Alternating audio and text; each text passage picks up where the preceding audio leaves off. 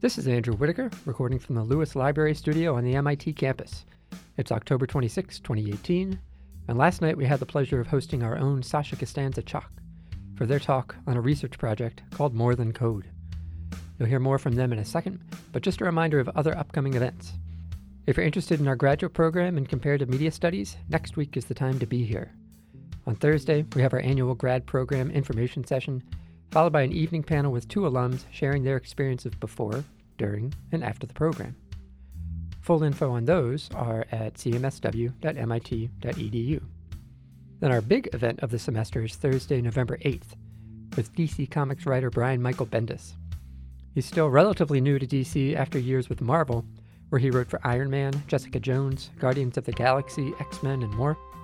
And around these parts, he's most loved for creating Riri Williams, a character that went to MIT and hacked together her own Iron Man suit with stuff she grabbed around campus. And last, a reminder that the call for papers for our Media in Transition conference is open. Deadline for submissions is February 1st. Just Google Media in Transition Conference for details. Now, here's the talk with Sasha. Okay, we're going to get started. I'd like to welcome you all, many of whom I don't know, but I would like to the Comparative Media Studies Colloquium for the week, featuring Professor Sasha Costanza-Chock. And I'm not going to spend a lot of time giving you credentials because I think you will prove that in the process of your presentation, except to say, check out the book. Let me make sure I say it right. I'm going to blow it. Out in the streets. Out of the shadows into the streets. Into the streets. Yeah. And stay tuned for a second book coming out. So Summer 2019. In 2019, yes. Yeah. Stay tuned. That's fast in academic terms. So, Yes, it's true. all right. So welcome everyone. Thanks for coming. Hello, welcome new person who entered just as I began. I'm excited to talk about this work. I'm actually not going to talk that much about my my upcoming book, which is tentatively titled Design Justice. But I am going to talk a little bit about some of the research that informs one of the chapters of that book, which is about accountability in technology for good, or technology for social justice. What I'm going to talk about instead is this report called More Than Code. And I'll give you an overview of what the report is, how it was produced. I'll go into the methodology a little bit, and then we'll actually pause in the middle of the talk to let you jump into an interactive quotes browser tool that we developed. And then I'll share some of the recommendations that we had from the research, and then we'll end with a Q&A. So that's what's on the agenda for today. So digital technology provides extremely powerful tools for social transformation. Government agencies use digital tools to make services more accessible and to increase transparency. Journalists and media organizations are using digital tools to better meet society's critical information needs. Nonprofit and community-based organizations have been using digital technology to advance their missions and better serve their communities. Social movements use digital tools to gather and mobilize supporters, raise funds, tell their own stories, hold powerful actors accountable for their actions, and change society. But the very optimistic view of digital tools as a method for social transformation, the cyber optimistic and cyber libertarian dreams of the late 1990s, we know have been highly moderated of late, because digital technologies are also often used to harm people. There's greatly increased attention to that lately, the ways that technology design, development, and deployment often reproduces existing forms of inequality. For example, there's a growing conversation about persistent gender and racial disparity in Silicon Valley. The use of big data across many areas of life has civil rights implications. So, you could think of Virginia Eubank's book on automating inequality, or Safiya Noble's work on algorithms of oppression. We could think about the investigative reporting by ProPublica that exposed algorithmic bias in predictive sentencing software, and so on and so forth. We could also think about Department of Homeland Security requests for software companies to help develop so-called good immigrant, bad immigrant sorting software, which is feeding the current debate about the ethical responsibility of technology developers. And we could think about the No Tech for ICE hashtag, the protests against Microsoft, against Amazon, against Palantir, for building tools that can be used to separate children from their parents, and so on and so forth. We could think about the Google workers who organized successfully to stop Google from taking the Project Maven Department of Defense contract to build semi-automated tools for drone warfare.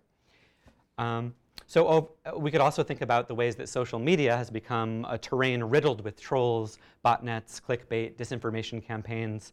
And some of these are operating with political objectives, others for profit, some for both, and some just for the lulz, right? So this conversation that we're having about the potential benefits and harms of technology is really important. But often it's a conversation that doesn't include the voices of some of the most important actors in this space, which is technology practitioners who work and have worked, many of them for many years, for decades, or for their entire careers, and some of them who are just getting into it, to advance social justice, the common good, and or the public interest. People frame this in different ways, and we'll talk about that in a minute. But across the United States, and of course around the world, but this talk focuses on US, thousands of software developers, designers, project managers, as well as researchers, policy advocates, community organizers, city officials, and people in many other roles are working on technology projects that are explicitly supposed to be about developing the public interest, civic life, social justice, and people frame this in different ways. So the project that I'm about to present, More Than Code, is a participatory research project which aims to make the voices of these diverse practitioners working in this broader ecosystem heard. And our goals were, 1, to explore the current ecosystem, 2, expand understanding of practitioner demographics, 3, develop and share knowledge of practitioner experiences, 4, capture practitioner visions and values, and 5, document stories of success and failure. And we focus primarily on practitioners working in the United States, and we end the report with a set of key recommendations that we'll look at when we get there. So that's a little bit of context for the project. If you want to find these slides, they're available at this bit.ly, morethancode-CMSW. And my Twitter handle is Shock, for those of you who are tweeting about the talk. So what is More Than Code? More Than Code is a participatory action research project with 9 coordinating and partner organizations. We worked together over a period of 2 years to develop the research questions, our study design, to collect the data and analyze it together, and to develop our conclusions and our recommendations. We interviewed 109 people across the US. We conducted 11 focus groups with 79 participants.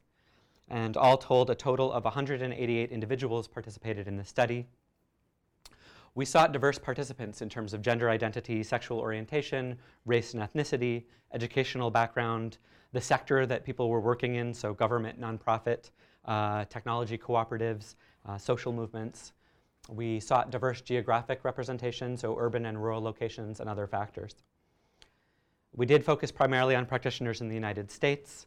And there are much more detailed participant demographics in the main body of the report, but I'm just going to highlight a couple of them here.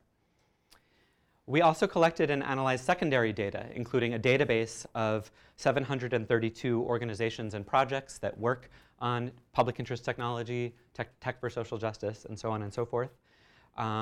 We scraped IRS Form 990 data. Form 990 is nonprofit organizations have to file tax information with the federal government.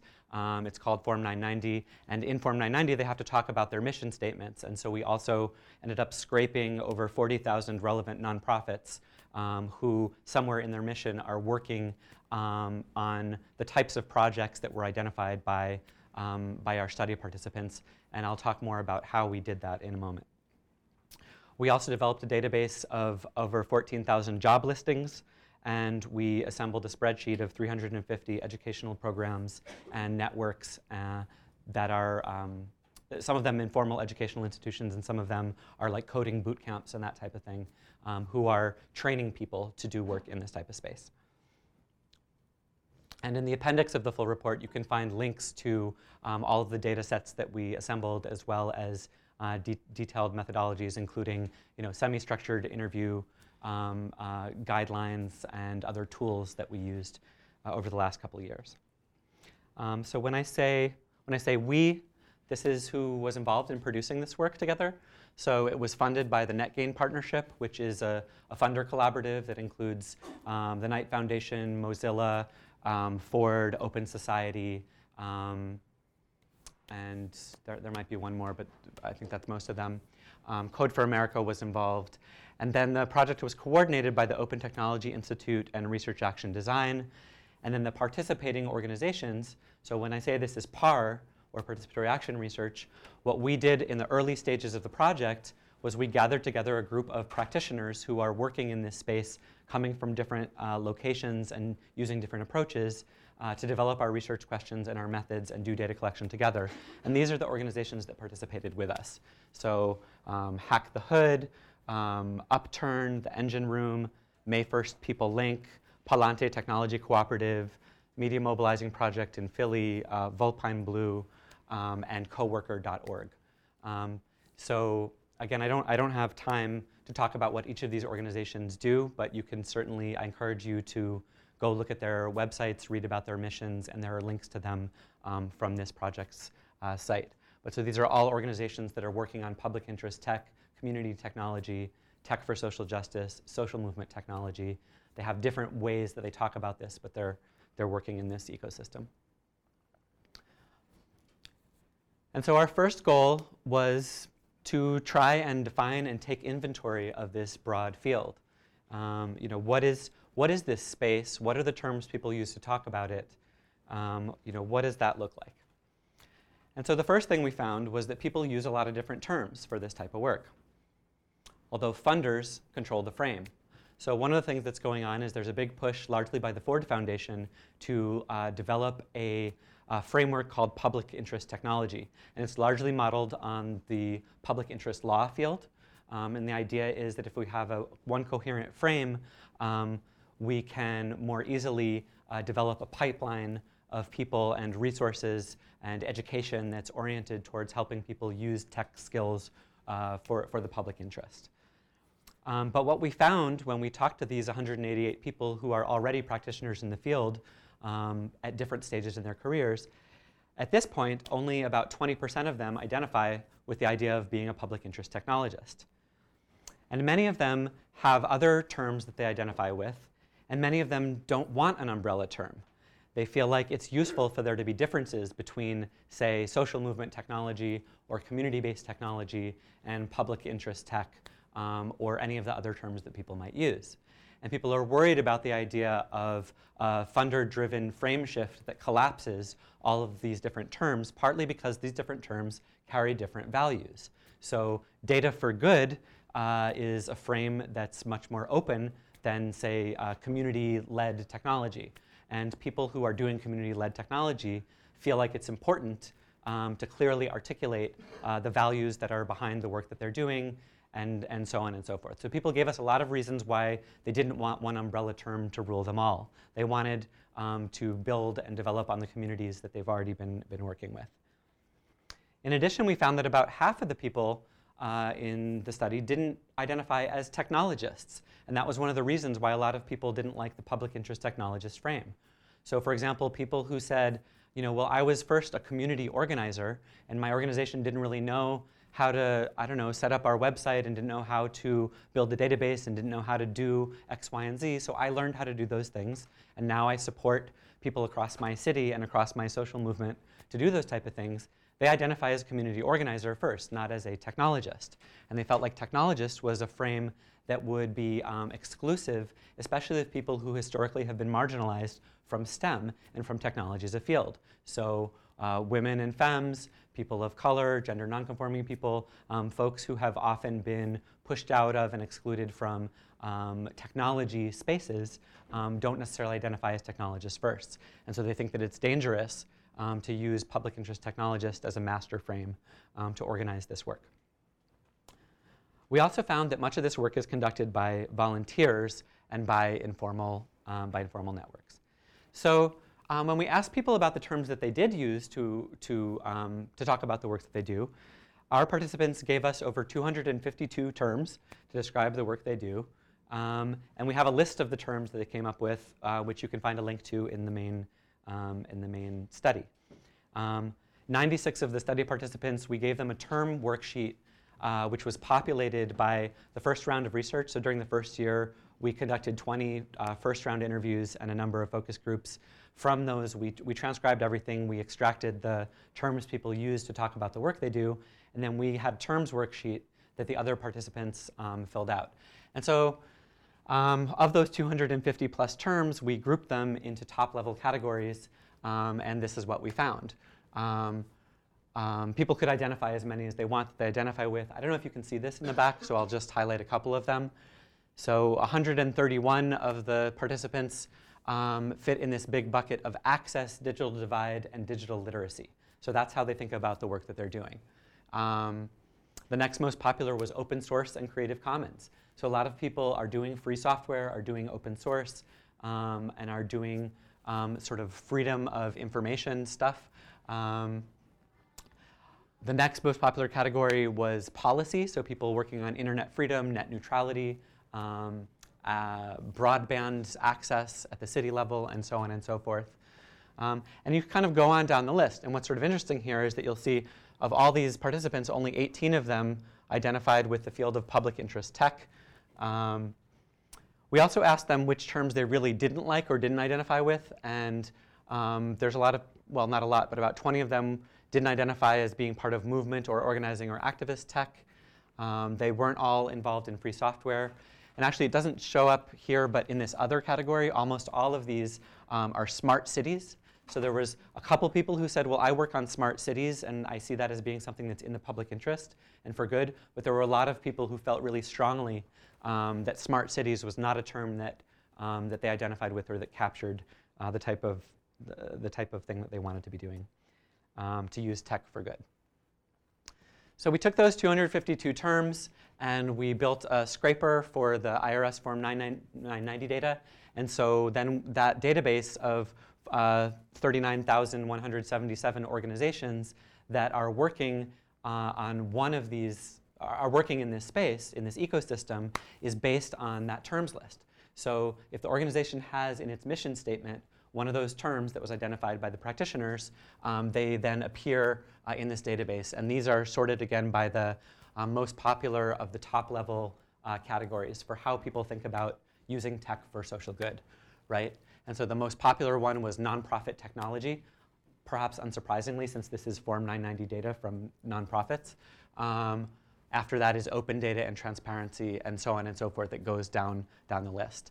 And civic tech, which is a term that we use a lot here at MIT, partly because of the Center for Civic Media and because of other initiatives, is actually really far down on this list. There's only 18 organizations with Form 990s that talk about doing civic tech work, compared to, I don't know, 1,000 that are working on diversity, inclusion, and equity in the technology sector, or 1,500 almost that are working on digital privacy and security, and so on and so forth.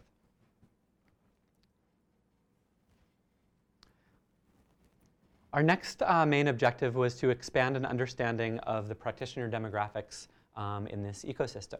So who, in these 40,000 nonprofits and all the other orgs that are doing this type of work, you know, who gets to do that work? Who's working there?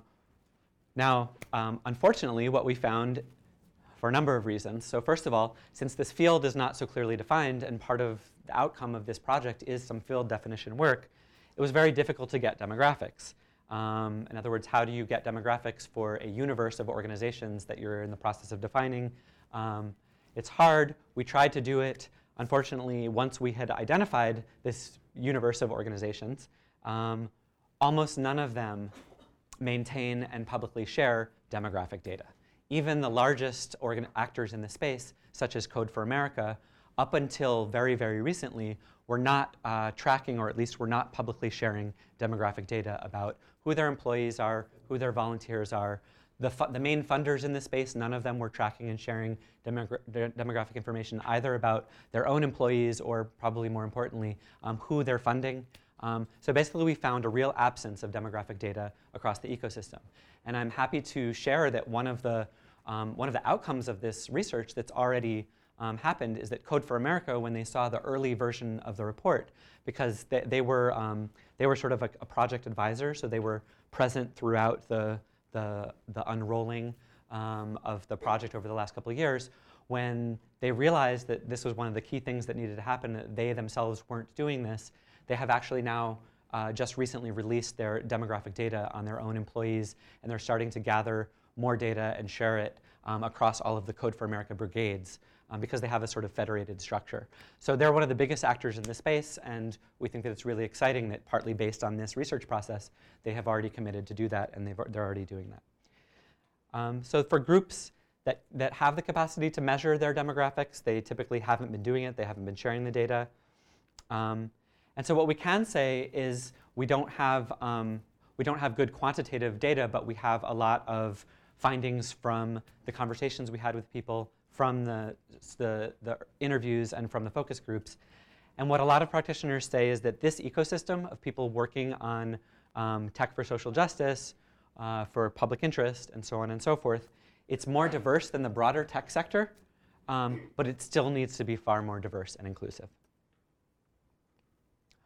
Now here I'm just going to share a couple slides about the demographics of our study participants. So I should emphasize this 5 times. This is not the field. This is the people who are participated in our study, right? So of the people who we interviewed and who participated in our focus groups, of those who filled out demographic information, which in this case was 119 people, half of them identified as technologists, 40% as community organizers, and so on and so forth down the line. Of those 119 people, this is the race ethnicity composition. So half white, 20% Asian, 17% Black or African American, and down the line.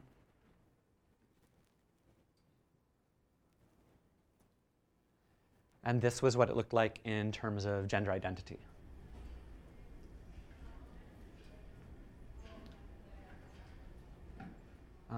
I'm going to pause here just to say that my usual style of giving talks, I don't like to read, actually. I usually do more just kind of like talking about the work. But I'm reading today partly because I just have a really, really high stress level because of the Trump administration's announcement that they would like to legally erase trans people. So I've spent the last few days, instead of working more to prepare this talk, working on that, on being with my community, on talking with younger people who are really freaked out about the situation, and on lobbying various people inside the MIT administration to make more public declarations of support for trans folks, regardless of what this administration does. And I'm happy to say that the Joy Ito from the Media Lab just this morning published a statement basically reiterating the Media Lab's commitment to defend trans folks regardless of what the administration's doing. So, and parentheses, that's why my usual lighthearted, jokey style is a little bit more, I'm a little more solemn, and I'm just like reading some stuff from today, but that's why that's going on. So our third goal was to develop and share a knowledge of practitioner experiences. So this was things like we wanted to know what were people's career paths, how did they get into this work, what were the types of barriers that they faced, and what were the most important types of support that people said, you know, this is what really helped me build a career as a person using my tech skills for social good, or linking my community organizing skills with technology practices. And so what we found is that there's no standard pathway into careers in this ecosystem. There's a lot of self-taught techies who play important roles across government, nonprofit, and movement tech work. And that there are many different roles that are necessary for the successful integration of technology in social change work. And most crucially, a lot of practitioners emphasized for us that tech projects always need to include and be led by people who have lived experience of the issue areas that the projects are supposed to address. And we'll keep coming back to that over the course of this presentation and in our recommendations as well.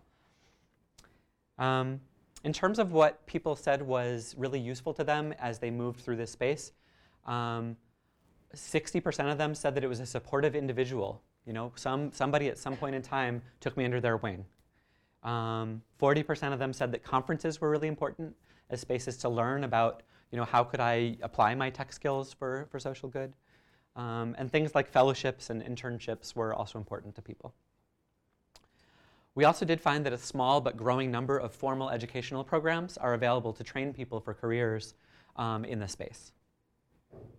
And we, as I said, we gathered a spreadsheet of educational resources if people are interested in you know, formal training on how to do tech for good work, tech for social justice work.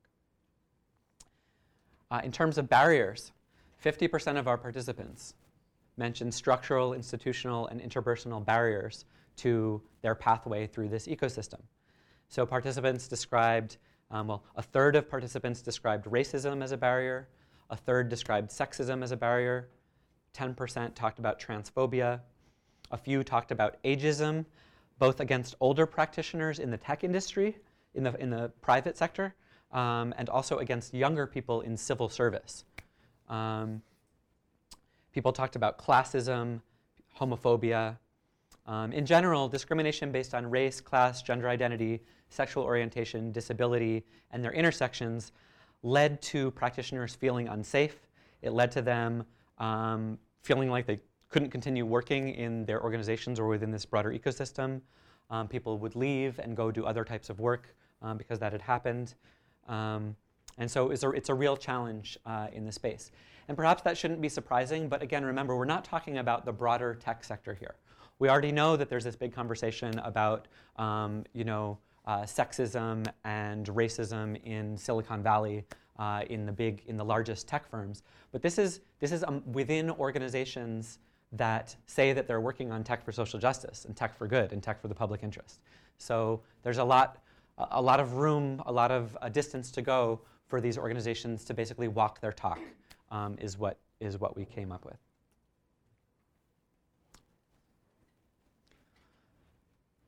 But we didn't want to just focus on barriers and challenges. We also wanted to capture practitioners' visions of what did they feel like needed to happen to build this field in a way that would be healthy, that would be aligned with their values, and that would make it a more inclusive space. So a lot of practitioners talked about the need to be guided by values. A lot of them are guided by values and principles of justice and equity, and feel like it's important to put that front and center, both in the organizational missions as well as in the, again, sort of walking the talk within organizations, not just as an outward-facing goal, like, yeah, we're going to use tech to solve these problems for these communities, but how are we going to actually create an inclusive space, inclusive workspace? A lot of people talked about the need to center community expertise and community needs in tech development and implementation. People said we have to move away from a solutionist approach or a belief in silver bullets and the sort of parachute approach, as in a brilliant technologist parachutes into a community somewhere to implement a technology solution. And that those things, not only are they sort of unhealthy and potentially harmful, but they just don't work. They just fail.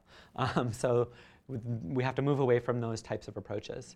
And instead, a lot of practitioners shared examples of how tech work that is really rooted in community needs and is led by people with lived experience of the issue area can be much more successful.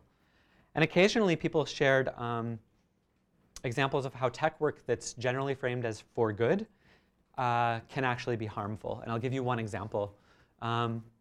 So one person we interviewed talked about an open data project in a city on the East Coast where some well-meaning open data for good practitioners said, well, how do we help with housing crises? We want to identify bad landlords. So landlords that are evicting a lot of people with no-fault evictions. And so they went to the court record system and they scraped the court records and they built a database of all the eviction proceedings, and then they published that online with some really nicely documented APIs, and they said, hey, isn't this great? Like, we created this database of evictions, so now we can search through the database and we can identify who are the landlords that are, that are doing no-fault eviction processes most frequently, and then housing rights activists could target them. Well, unfortunately, what ended up happening is that landlords found the database and used it to build a blacklist of tenants who had been involved, who had brought their eviction notices to court. Because usually what happens is people get served eviction notices, they don't take the case to court, they just leave. And so people who take the case to court are potentially, additionally problematic for landlords. And so this really well-meaning open data for good at the city level project ended up harming specifically the people that it meant to help. They didn't redact the tenants' names when they did this? They did not, because they were well-meaning technologists who had no knowledge or experience or connections to housing rights activists. They just thought that they could parachute in and do a thing. So that happens all the time, unfortunately. In terms of threats, so this was very interesting. So we asked people about threats to the field, and what people responded with was really threats to their communities. And this was actually really, really sort of telling. So I think that the sort of the professionalized lens of some people in the space, which is kind of about, well, we want you to tell us about what the threats are to growing the tech for social justice space. Really what people responded with is, well, this is what I'm dealing with. This is the biggest threat. This is what keeps me up at night. And so people talked about state violence and surveillance. They talked about politically motivated targeted digital attacks against especially the most marginalized communities based on race, class, gender identity, sexual orientation, disability, and so on. They talked about unequal access to digital technology, corporate infrastructure that's unaccountable to the communities that it operates in, and a lack of resources. Yeah? Is this ranked, the state violence and surveillance, the primary key threat? So this was built by a long list of threats, which we then bucketed, and these are then ranked within those buckets. Yeah. So that was the biggest one. State violence and surveillance was the thing that participants in this study said they were most worried about in terms of impacts on their, well, in terms of what keeps them from being able to build the tech for justice space in a way that they'd like to see happen.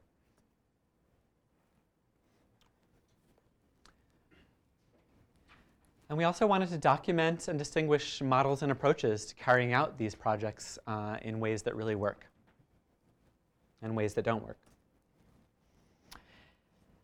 And so in short, what we found is that community-led design is the most successful model, according to participants from all sectors. So this was, what was interesting to us in this finding is this, we knew that would be the case from people who already say, well, I do social movement technology. But this was people from across all these spaces. So people working in government, in for-profit companies, in nonprofits, in social movement organizations. They all said this. They all said, you have to have people with lived experience of the issue area that you think you're designing for on your design team from the earliest stages all the way through, and that's what works best. They didn't all frame it through the lens of community control or social justice, but regardless, in other words, regardless of which of those 252 terms they were using to talk about how they do this work, they, for the most part, this was the thing that people had the most agreement on, is you've got to have people with lived experience in the design process, or these tech for good projects won't work. People talked about cross-sector partnerships and relationships being really, really important. They talked about resilient solutions being better than cool new tech. So for example, practitioners would say, there's a lot of need to maintain, upgrade, and continually improve existing solutions, but instead a lot of the resources, attention, and energy go to building new apps. And they see that as a really big problem in the space. A couple other interesting findings from here. I can't do them all, but parachuting rarely works. We talked about that already. ICT infrastructure projects can be really important ways to leverage public funding to build community technology capacity. And that was interesting because we heard stories from Philadelphia, from Detroit, from New York City. Those are all cities where Broadband Technology Opportunity Program funds, which was the broadband access $8 billion line in the stimulus bill under the Obama administration, the ARRA. Those were all cities where community organizers basically worked with city officials to write proposals to get access to the broadband technology funds and use them to build community technology capacity. So in Detroit, those funds were used to build out the Digital Stewards Project, where Detroit residents are learning how to build and maintain community wireless networks. In Philadelphia, Media Mobilizing Project worked with the city of Philly to build out community technology centers that were staffed by community organizers who helped both increase access to broadband and build digital literacy and also link people and technology skills to community organizing efforts, so on and so forth. So that leveraging of infrastructure projects for community organizing processes can be a really valuable thing to do. Let's see. I want to give a couple quick examples of some concrete success stories that we heard. So we asked people, what does success look like in this space? And we got such a wide range of answers. So there's no one particular type of outcome that is a good tech for social justice or public interest tech program. So people shared stories of passing surveillance oversight ordinances at the city level, creating a trans-inclusive workplace, convincing a city department to open its data, crowdsourcing aerial damage assessments to reduce wait times for FEMA aid, demonstrating that the impacts of eviction to state policymakers, using disaster recovery funds to catalyze new technologies and innovative small businesses, linking federal ICT infrastructure grants to community organizing, creating a POC and women-led makerspace, and so on and so forth. So there were a lot of really wonderful success stories, which again you can browse in the full report. So what I want to do now, and do we usually end this after an hour or an hour and a half? It varies. It varies. Okay, well, we'll do this really quickly. So what I want you to do is just turn to your neighbor and go to this URL.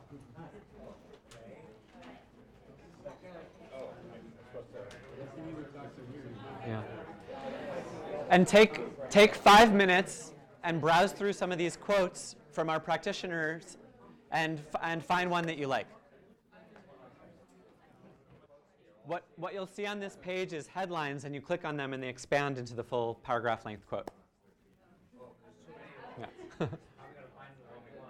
Just click around and find one you like.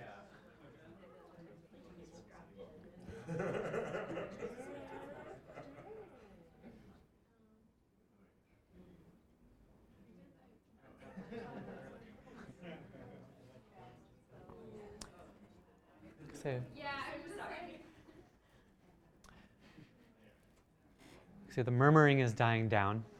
So as you know, there's hundreds of these quotes in there. Maybe pick one now. So take the next minute and settle on one.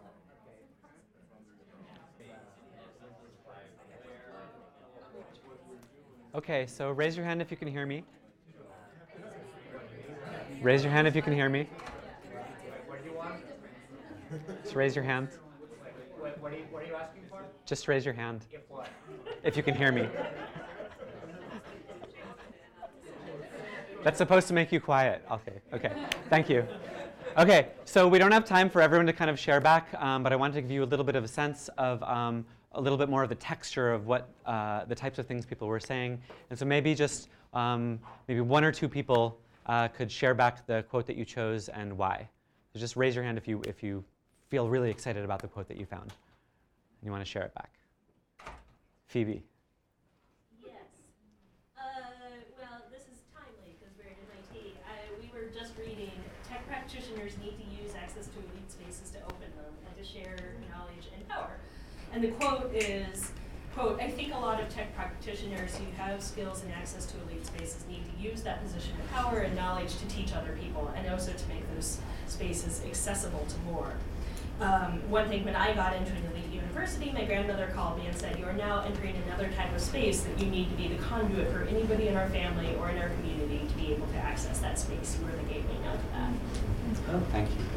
And Sultan? It says financial barriers limit individual opportunities. Money, not having the money. Boot camps cost a lot of money. Even when they don't cost money, you still have to pay rent. You still have to eat. Those things hold people back. And I think that really financial barriers are some of the biggest barriers myself and people in my community have faced and are facing when it comes to this kind of work. And what resonated for you about that quote?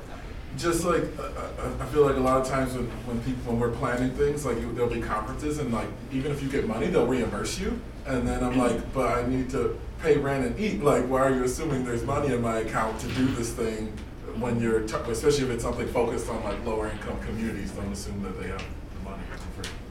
Thank you. I absolutely. Maybe one more.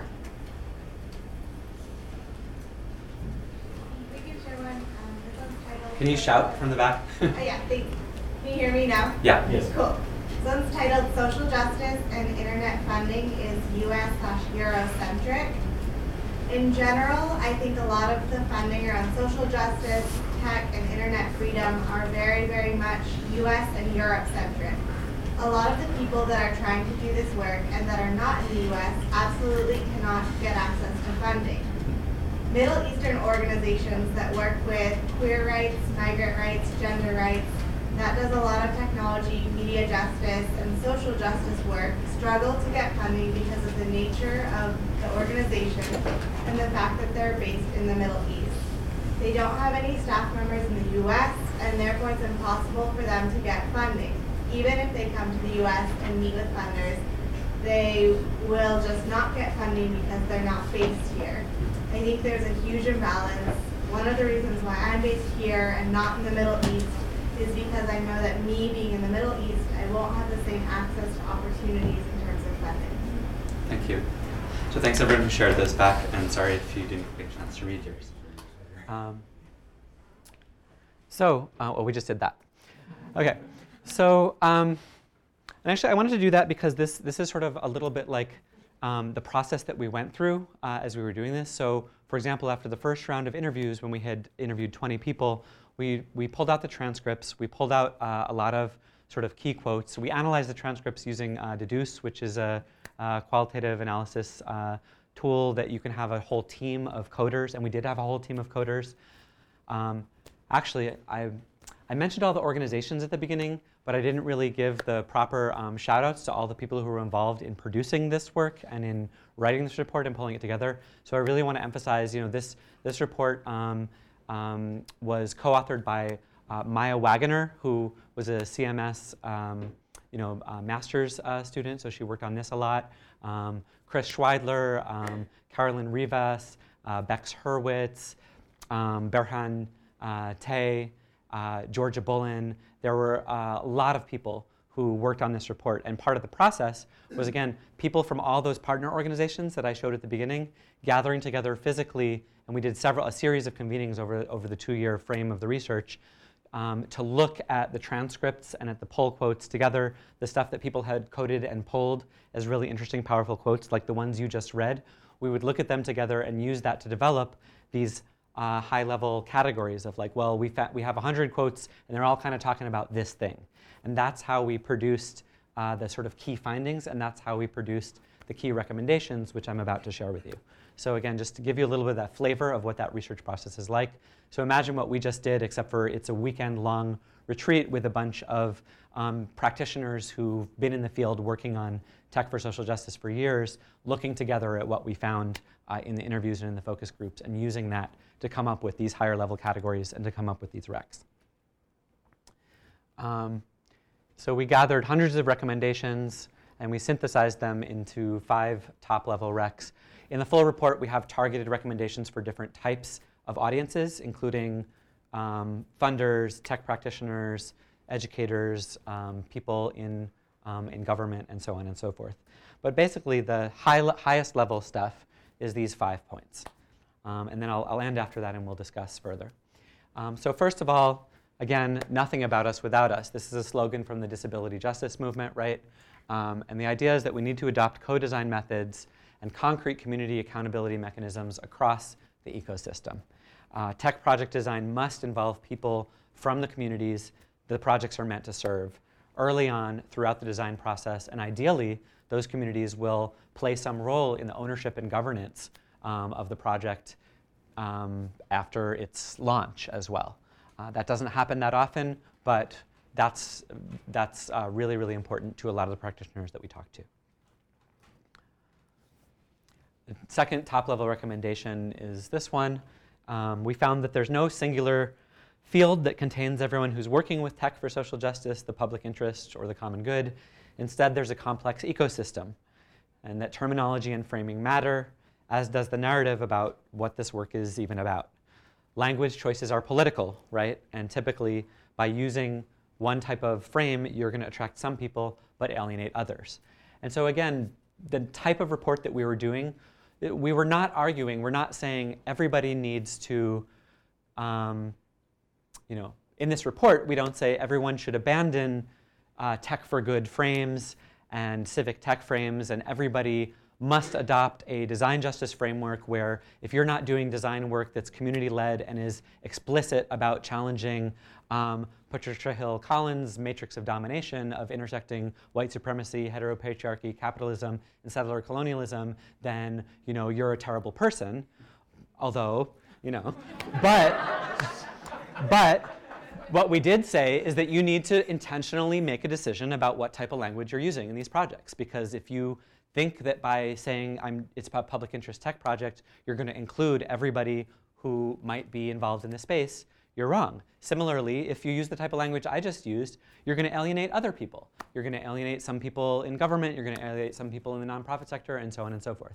And so what we're saying in this report is not advocating for a particular frame over another. We're saying you need to be clear and intentional about the language that you use, the values that your project represents, and if you don't do that, then you're going to unknowingly exclude lots of people who've been working in this space, who won't want to work with you, who, if it's in your job position announcements, right, they won't feel like it speaks to them. You're going to be missing out, basically.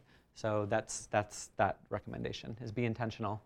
The third top-level finding, it's hashtag real diversity numbers. This was a hashtag that circulated a little while ago, a couple years ago, about basically releasing demographic information inside firms, especially the tech sector, but it applies across all sectors, right?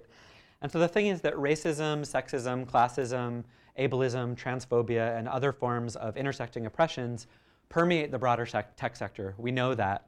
And the ecosystem we looked at is not immune to that. And so all the actors in this space should be adopting evidence-based best practices to advance diversity and inclusion. And what all the literature says, including, I'm not talking social justice literature, I'm talking management literature, like reports from the Harvard Business School, from Wharton, and so on and so forth. If you want to make a diverse and inclusive workplace, one of the key things you have to do is publish your demographic numbers and set a public target and a time frame for when you're going to shift. So if you want to reach gender parity in your organization, that means you publish your data about your gender right now, and you say, with it, we want to reach gender parity within 10 years, or whatever your target is. And that is one of the best known evidence-based ways of building inclusive workplaces. And unfortunately, most of the actors in this space haven't done that yet, and so that was a very simple recommendation that people should do that. And like I said, Code for America has now started to do that. Although they haven't set a public target yet, they have released their numbers. Our fourth top-level finding is this one: developers, developers, developers. Tech work is not performed only or even primarily by software developers. Across this whole ecosystem, we think that everyone should acknowledge the different roles that are necessary to effectively use technology for social justice, the common good, and the public interest, in order to build a more inclusive ecosystem that offers opportunities to those who might otherwise be excluded by a narrow definition of technologist. So that means we need to recognize that to have an effective tech for good project, you might need a software developer, you might need a graphic designer, you might need a researcher, a community organizer, project manager, etc. All these roles should be recognized and made more visible. People should be hiring for them. And people should recognize that alongside the generalized push towards, everyone on planet Earth must learn to become a software developer. It's not that we're not arguing against the utility of learning how to code. We're just saying that if all we had was software developers in these projects, they'd all be failing all the time because we wouldn't have people playing the other crucial roles to make projects work. And we also found that there are a lot of different types of organizations that do this work. It's not just nonprofit organizations, and it's not just the public agencies like the U.S. Digital Service at the federal level, or the city level agencies like the Boston Mayor's Office of Urban Innovation. Is that what they're called? Sorry? Mechanics, thank you. So these are great organizations, and we talk about them elsewhere, but also there's a lot of other types of orgs and networks. So for example, technology cooperatives and collectives provide key tech services and infrastructure to thousands of movement organizations, and have been doing so since the earliest days of the internet. So this is groups like Rise Up Collective, which ended up actually developing Signal, which is the same protocol which has now been adopted by WhatsUp and by others. Groups like May 1st, Technology Collective, and others. So they've been there for a long time, doing really crucial work, but not being recognized as key actors in the space. Also, informal networks often rapidly coalesce during moments of crisis and provide things like improved information flow. They identify priority needs. They help organize volunteer software developers to most effectively use their time and energy, and so on and so forth. So again, informal networks, for example, in crisis response, are not often recognized as key actors in this space, but many of the people we talked to said that they are. So these are all crucial but less visible forms of using tech work for social justice, and they should be recognized and better supported. And those are our key findings. That's an overview of the work. So thank you, and now we can open it up for conversation.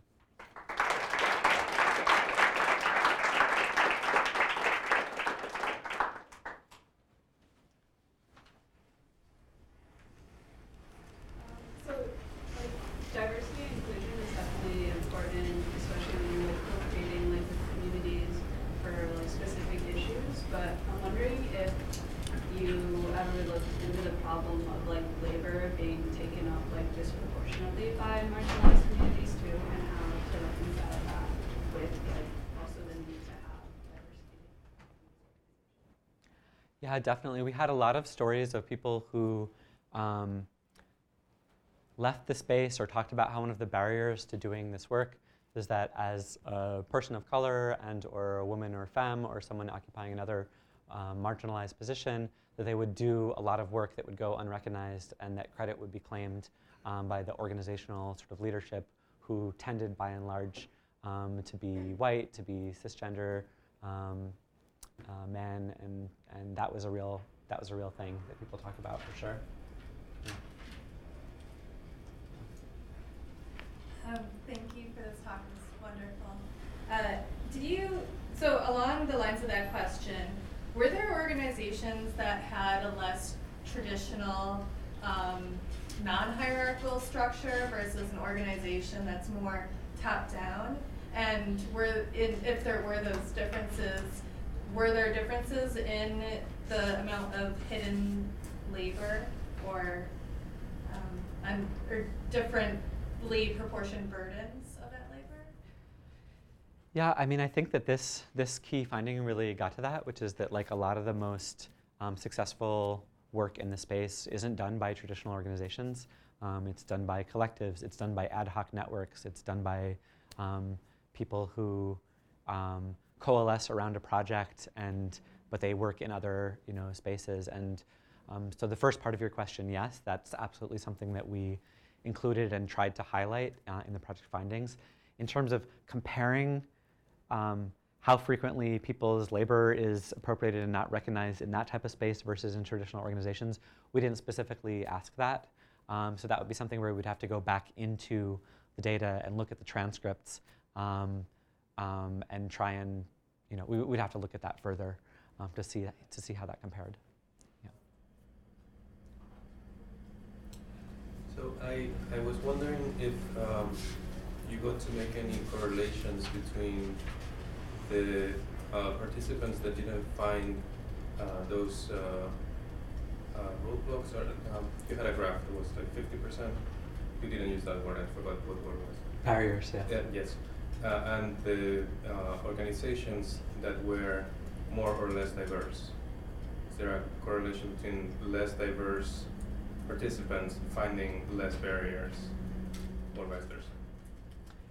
I can think of a couple ways to answer that. So one is, in terms of the qualitative data, there were a number of people who shared their experience of working first in, so for example, one person who works in a majority queer, people of color technology cooperative shared that prior to doing that work, they were working for a professionalized majority white nonprofit, and they found a lot of barriers there. They felt like their work wasn't really respected or recognized. They felt like this person actually is a technologist and a software developer and a very talented one, but was given sort of a lot of busy work and so on in the nonprofit organization. Once they left and went to the majority POC worker co-op, they feel really valued and validated, and it's been a great working space for them.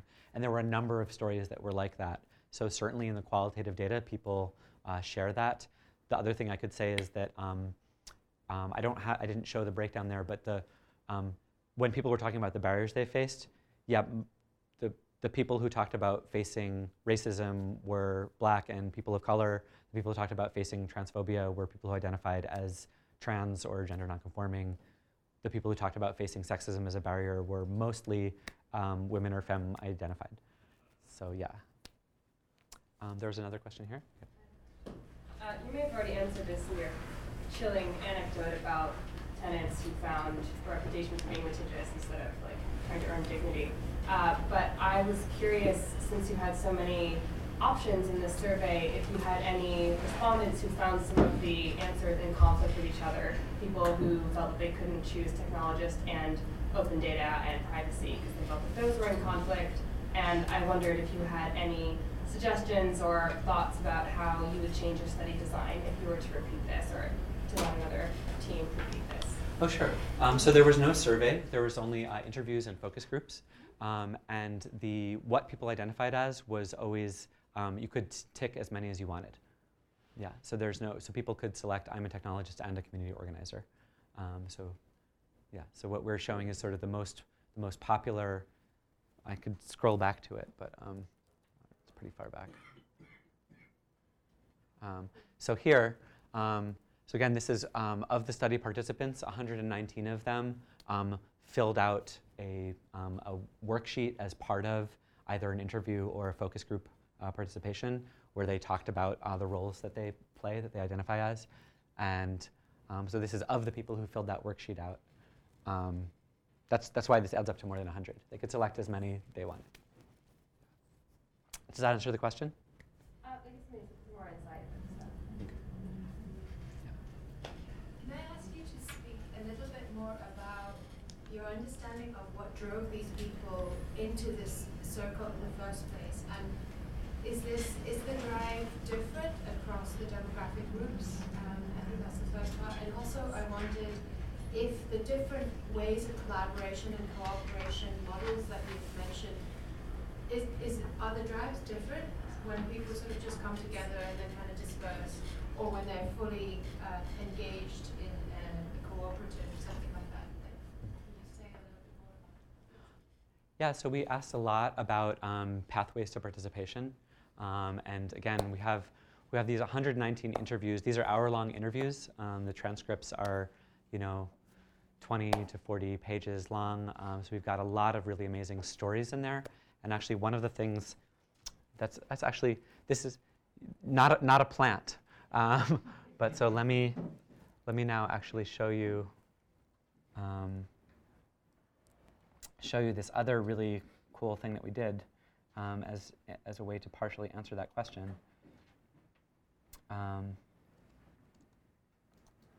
Here, I'll pull that up.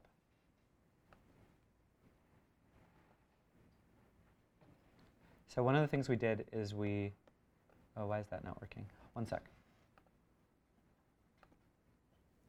Here it is. So we produced these practitioner profiles in addition to the other work that we did. And these are sort of journalistic style, really nicely written, fun to read, a few pages long summaries of people's pathways into the work. So this is Noel Hidalgo, and he talks about, why did he, how did he get into this work? How did he become executive director of Beta NYC? and so on and so forth. And so we have a lot of stories that get at that question, what was your pathway to participation? And for a lot of people, it started with something, it was very diverse. So one of the findings is there's no one way into the work.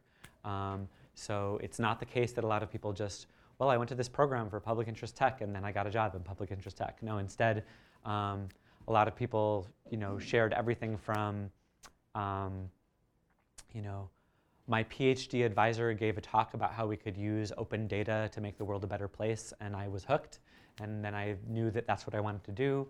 To, I spent years fixing computers in the basement of a dirty nonprofit with no resources, and I realized that there had to be, a better way. And so I devoted my time and energy to gathering more resources so that nonprofits and social justice orgs could have better tech infrastructure.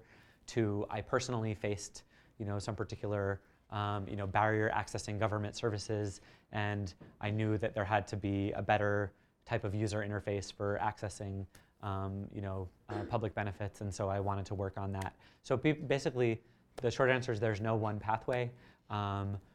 We gathered a lot of those stories, and you can browse them in the quotes. Actually, there's a pathways sort of category, and then I highly recommend these practitioner profiles. They're really great, compelling. They're not too long a read, but they're longer than just a little paragraph, so they give you a real sense of this person's journey into this work. Jim. I'm curious if you got any sense through this study of the history of this form of these practices. Is there indication that it's growing, it's a growing realm, or is there indication that it was smaller, say, I don't know, in the 80s? So I'm trying to understand the phenomenon a little better historically. Do you have any insights on that? Yeah, I would say less from this study, but more just from the work that I do and my knowledge of the space. Although that said, like a number of people who've been in the study, who've been working in it for a long time, shared some of those, the dawn of the internet for good, stuff that they were involved in back in the day, and that was really interesting to read. I would say, as long as the internet has been around, there have been people interested in how do we use this for social justice specifically, and for the public interest more broadly, and so on and so forth. So you had you had the circuit riders back in the 1990s. So this was sort of like a transnational network of technologists who saw the potential of internet access for human rights organizations and traveled around the world connecting NGOs at that time. The Association for Progressive Communications is one of the most important worldwide networks that was involved in that work even from the 1980s forward. It was APC who played the key linking role between La Neta, which was the organization in Mexico that basically sort of took the communiques that were coming from Subcomandante Marcos in the Lacandan jungle, put them onto listservs and circulated them globally, and that helped bring, that's sort of one of the most widely cited moments of the early days of the net, of people understanding that this could be a tool that would be used to protect vulnerable communities from state repression. So that was a case where the Zapatista movement, the Mexican state would have liked to just send in the military and probably disappear them, but instead, because of the international visibility they had from these early technologist practitioners who were linking indigenous movement organizations to onto the net, they sort of played that role, and the state had to respond with less force. So there's like a lot of sort of prehistory of how people and organizations who were interested in using the net for social good have over time, played really important roles. I think more recently there's a lot of interest, partly because funders have decided to put a new round of resources into this, and again, that's with all the complicated dynamics that brings, like the one quote that was read from the back, where all those resources get concentrated in the United States, even though this is obviously, there's global potential and possibility and a lot of amazing actors who are not here. There's a wonderful book about grassroots innovation movements. I'm forgetting the authors right now, but it came out 2 years ago, I want to say, and it sort of summarizes the history of 5 different sort of people, science, and technology movements, looking at movements in India, in Brazil, and across Latin America. It also looks at the early days of the makerspace movement. There's wonderful work about hacker spaces and hack labs, and how these sort of spaces that were initially linked to anarchist and global justice movement networks formed a global sort of circuit of physical spaces where people developed new technologies that became really crucial to what would later become social media and would later become sort of the type of web that we know now, prior to the incorporation of hack labs into neoliberal visions of innovation cities. So there's a lot of history, but that was only sort of tangential in this report in as far as the practitioners told us about their own personal trajectories through those types of spaces. Rekha? Yeah, so in terms of, there's such an explosion of coding camps, and when you scrape the mission statements of those nonprofits, like what was how many coding camps per se? Just because I find them to be when I first started like noticing them, some of them were just creating like an HR pipeline for corporate companies, and they weren't really invested in long-term initiatives, and some of them become quite famous and all that stuff. So I'm just curious about, how much you encounter with that stuff in terms of, because, the NFL is not profit, so it's broad. Right. Yeah. That is a great question. I'm trying to see if I can easily access this. It took me too much time to find it, but there's a spreadsheet of all of the educational organizations, and there's a tab for boot camps. So I don't know off the top of my head the number of them. Just the quality of them. But yes, the vast majority of them are not social justice technology boot camps. They're just boot camps. What we did was we tried to identify, of all of the boot camps that are out there, which are the ones that are using some of these terms that our practitioners identified in their missions. Which again, we did not take the time to go and sort of individually evaluate each of those supposedly tech for good boot camps to really dive into that question further, and that would be a great project. We should definitely do that. It was one of our recommendations it's sort of a sub-bullet recommendation when we talk about educational spaces. So if you go into the report, you can search recs by audience, and there's one for educators. And we have some bullet points specifically for coding boot camps, which is to say, we think that we need more coding boot camps that explicitly have a social justice mission, and that think about how to teach more than just coding in abstract, but think about how do you teach this process that we're talking about, which is how do you do coding that will support a community or someone with lived experience of the issue that you think you're trying to be coding on, to work with you to scope the problem area, to develop the technology, or maybe you don't need to develop a new technology at all. What you need to do is identify the best working technology and integrate that into the community organizing efforts, or whatever the case may be. So absolutely, that's something that there needs to be a lot more of, and it's one of our recommendations. And so we're hoping that some of the funders in this space will listen to the recommendations and will start resourcing and supporting more coding boot camps that have an explicit social justice mission. So I was curious about the first key threat that was identified, the state violence and surveillance. And I was curious about it for 2 reasons. One, if you think that this was a more recent thing because of Trump administration or something to do with the second one was politically motivated and targeted digital attacks, which sort of seem to me things like what we're hearing about that Russia intervention and sort of the attacks that we've been hearing.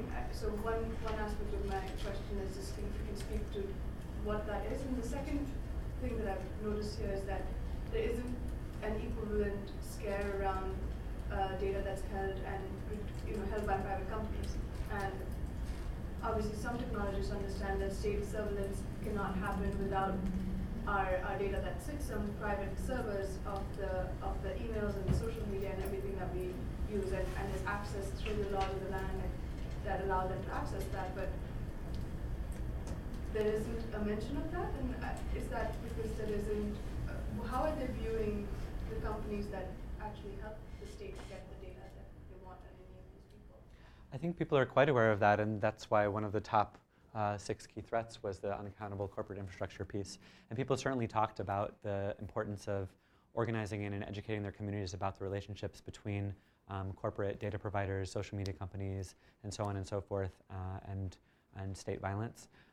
In terms of the first part of the question about to what degree is this a response to the Trump administration, I mean, on the one hand, yes, absolutely, the overt, explicit, and public, proud violence of the Trump administration has certainly made things worse for a lot of communities, and so people feel increasingly threatened and under attack. At the same time, most of the people we talk to have been in this space for many, many years, and they're certainly not, like they were working on this stuff, and this was some of their fears and threats to their communities prior to the Trump administration. So for example, immigrant rights organizations, under the Obama administration faced a administration that publicly presented itself as being quite, pro-immigrant, while it was forcing 287G data peering agreements between local police and ICE all across the United States, was further militarizing the border, was deporting more people than had ever been deported before, several 100,000 per year, and was modernizing the technology infrastructure of the detention and deportation machinery. And these are organizations and people who have been working on that stuff for a while. So for sure, it's not like a new thing, but people do feel an escalation for sure. Yeah. Saul? Sandra, this is great work. Thank you. I want to follow up on the bootcamp question. I mean, as you said, it's not developers. Did you find pipelines that develop those other skill sets that are necessary to, put together an actual public interest, technology project, or is that, work that has to be done? Again, not a plant.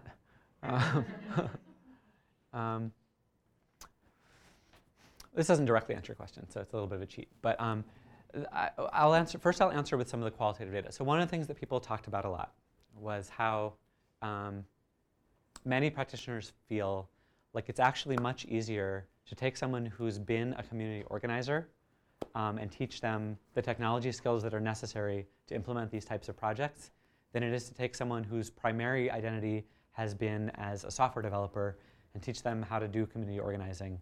And that was one of the interesting findings from the study. So that would suggest a whole bunch of things about how people should build these project teams, right? Unfortunately, I don't think that's how most of them get built, but that was one of our findings. Another thing we did in terms of thinking about pipelines, because that was one of the mandates of this research, was to figure out, well, how do you get a job in this space? What does it even look like? So we did build a job board, and again, so this job board leverages the 252 terms that people use to talk about the work that they're doing, and we use that to then scrape. This is just Idealist, although I think there's another version of this that scrapes other job boards, where you can then, you can pick one of these buckets that we created from all the terms, right? And it'll search on all the terms that were in that bucket, and it'll find jobs that are related to that. So if we're looking for digital privacy and security jobs, or diversity, inclusion, and equity jobs, and these are the search strings. You can't see them from back there, but this will show you what the actual strings are. And then it'll pull up all the jobs that are relevant to that.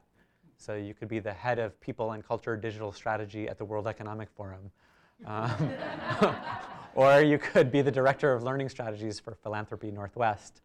Or the associate vice president of inclusive diversity and equity, or the CDO of St. Mary's College, and so on and so forth. And again, we thought that this was this was actually a pretty cool outcome that was not, we didn't go into this thinking that we would build this, but through the PAR process, we managed to move away from this idea of like, how can I put this? At the beginning of the project, a bunch of people said, well, what we should do is create ideal positions for public interest technologists, and we'll write these ideal job descriptions, and we'll circulate those to organizations.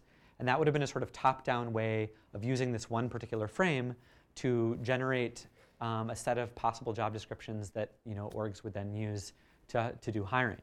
And instead, we flipped it, and we did through this, this distributed process, this bottom-up process. We identified all these terms, and we created this job board in the other direction to say, well, if what you're most interested in is jobs in community technology, here's a bunch of jobs that are open in that particular type of space. So again, trying to do sort of demo design of what it means to put into practice some of the recommendations and some of the findings, even in the pipeline type of space. So I think maybe I have time for one more question, and then we'll close it out. Ed. You used the word we. There's a big we here, from what I can tell. 25 different people on the research team. I think you said 9 authors at one point.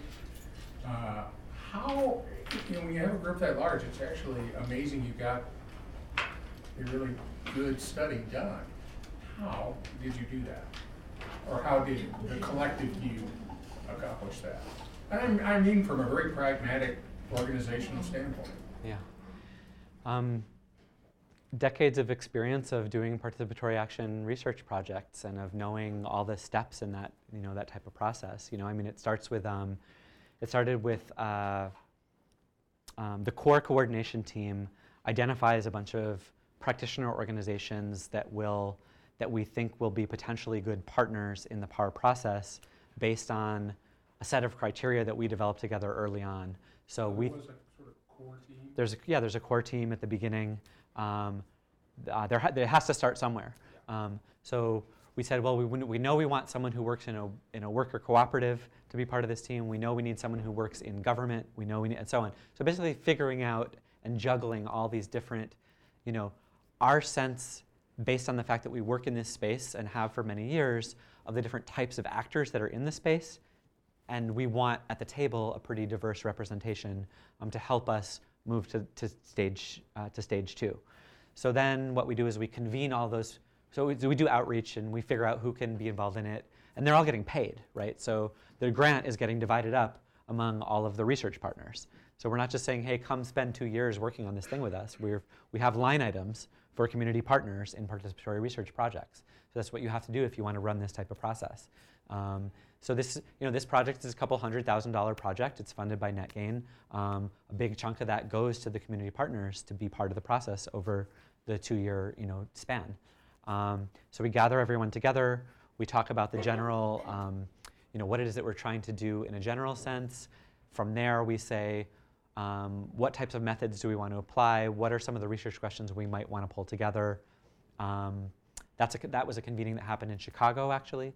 So people from all those partner organizations get together for a weekend-long, basically retreat, where we define our research questions and methods together, start to develop some of the semi-structured interview guidelines, that type of stuff. Then we do one round of interviews with about 20 practitioners, and that's well, first we validated the semi-structured interview guideline with like 1 or 2 interviews, revise it a little bit, then do a round of 20. Transcribe those and gather together several months later to look at the transcripts. And based on that, we say, well, here are some of the larger areas that we think are going to emerge, and that then we use that to guide the further elaboration of the research questions and the next round of instruments that included a new interview guide and a focus group guide. That's what we use to then conduct the majority of the research. So those are the research instruments we're using to then go and interview the next 100 people and run the next 10 focus groups. We transcribe all of that, gather again at another convening in New York City, and spend another weekend together. And again, in between, there's tons of data cleaning, and there's reading all the transcripts to pull the most powerful quotes, because you've got 40 pages, and you're not going to all be able to read all 40 pages of all 100 interviews. So you're pulling out some of the most powerful stuff, as identified by a bunch of people on the team who are acting as coders of that work, again, using the software Deduce. And then developing the top-level findings and key recommendations together based on that. There's also a couple rounds where we brought our preliminary findings to Code for America Summit and also to the Allied Media Conference and also to another conference space. And we ran semi-public workshops where we presented preliminary findings and got a lot of feedback from practitioners in the field who are not included in that 188 people. So there were other rounds of feedback from the broader community about, does this make sense? Are our findings resonating with you? Do these recommendations sound like we're on the right track? And so we're synthesizing all that information, and that's what goes into producing this type of thing. So if you want to do this type of work, I highly recommend it. It's really, really rewarding. I believe that it generates really powerful, grounded theory as well as particular pragmatic, recommendations that are actionable by different types of actors in the space. And I encourage you to take my collaborative design studio class in the spring, where we work together on learning how to do this type of design practice and this type of research practice. So thank you so much for coming. And are there snacks? There are snacks. There are snacks.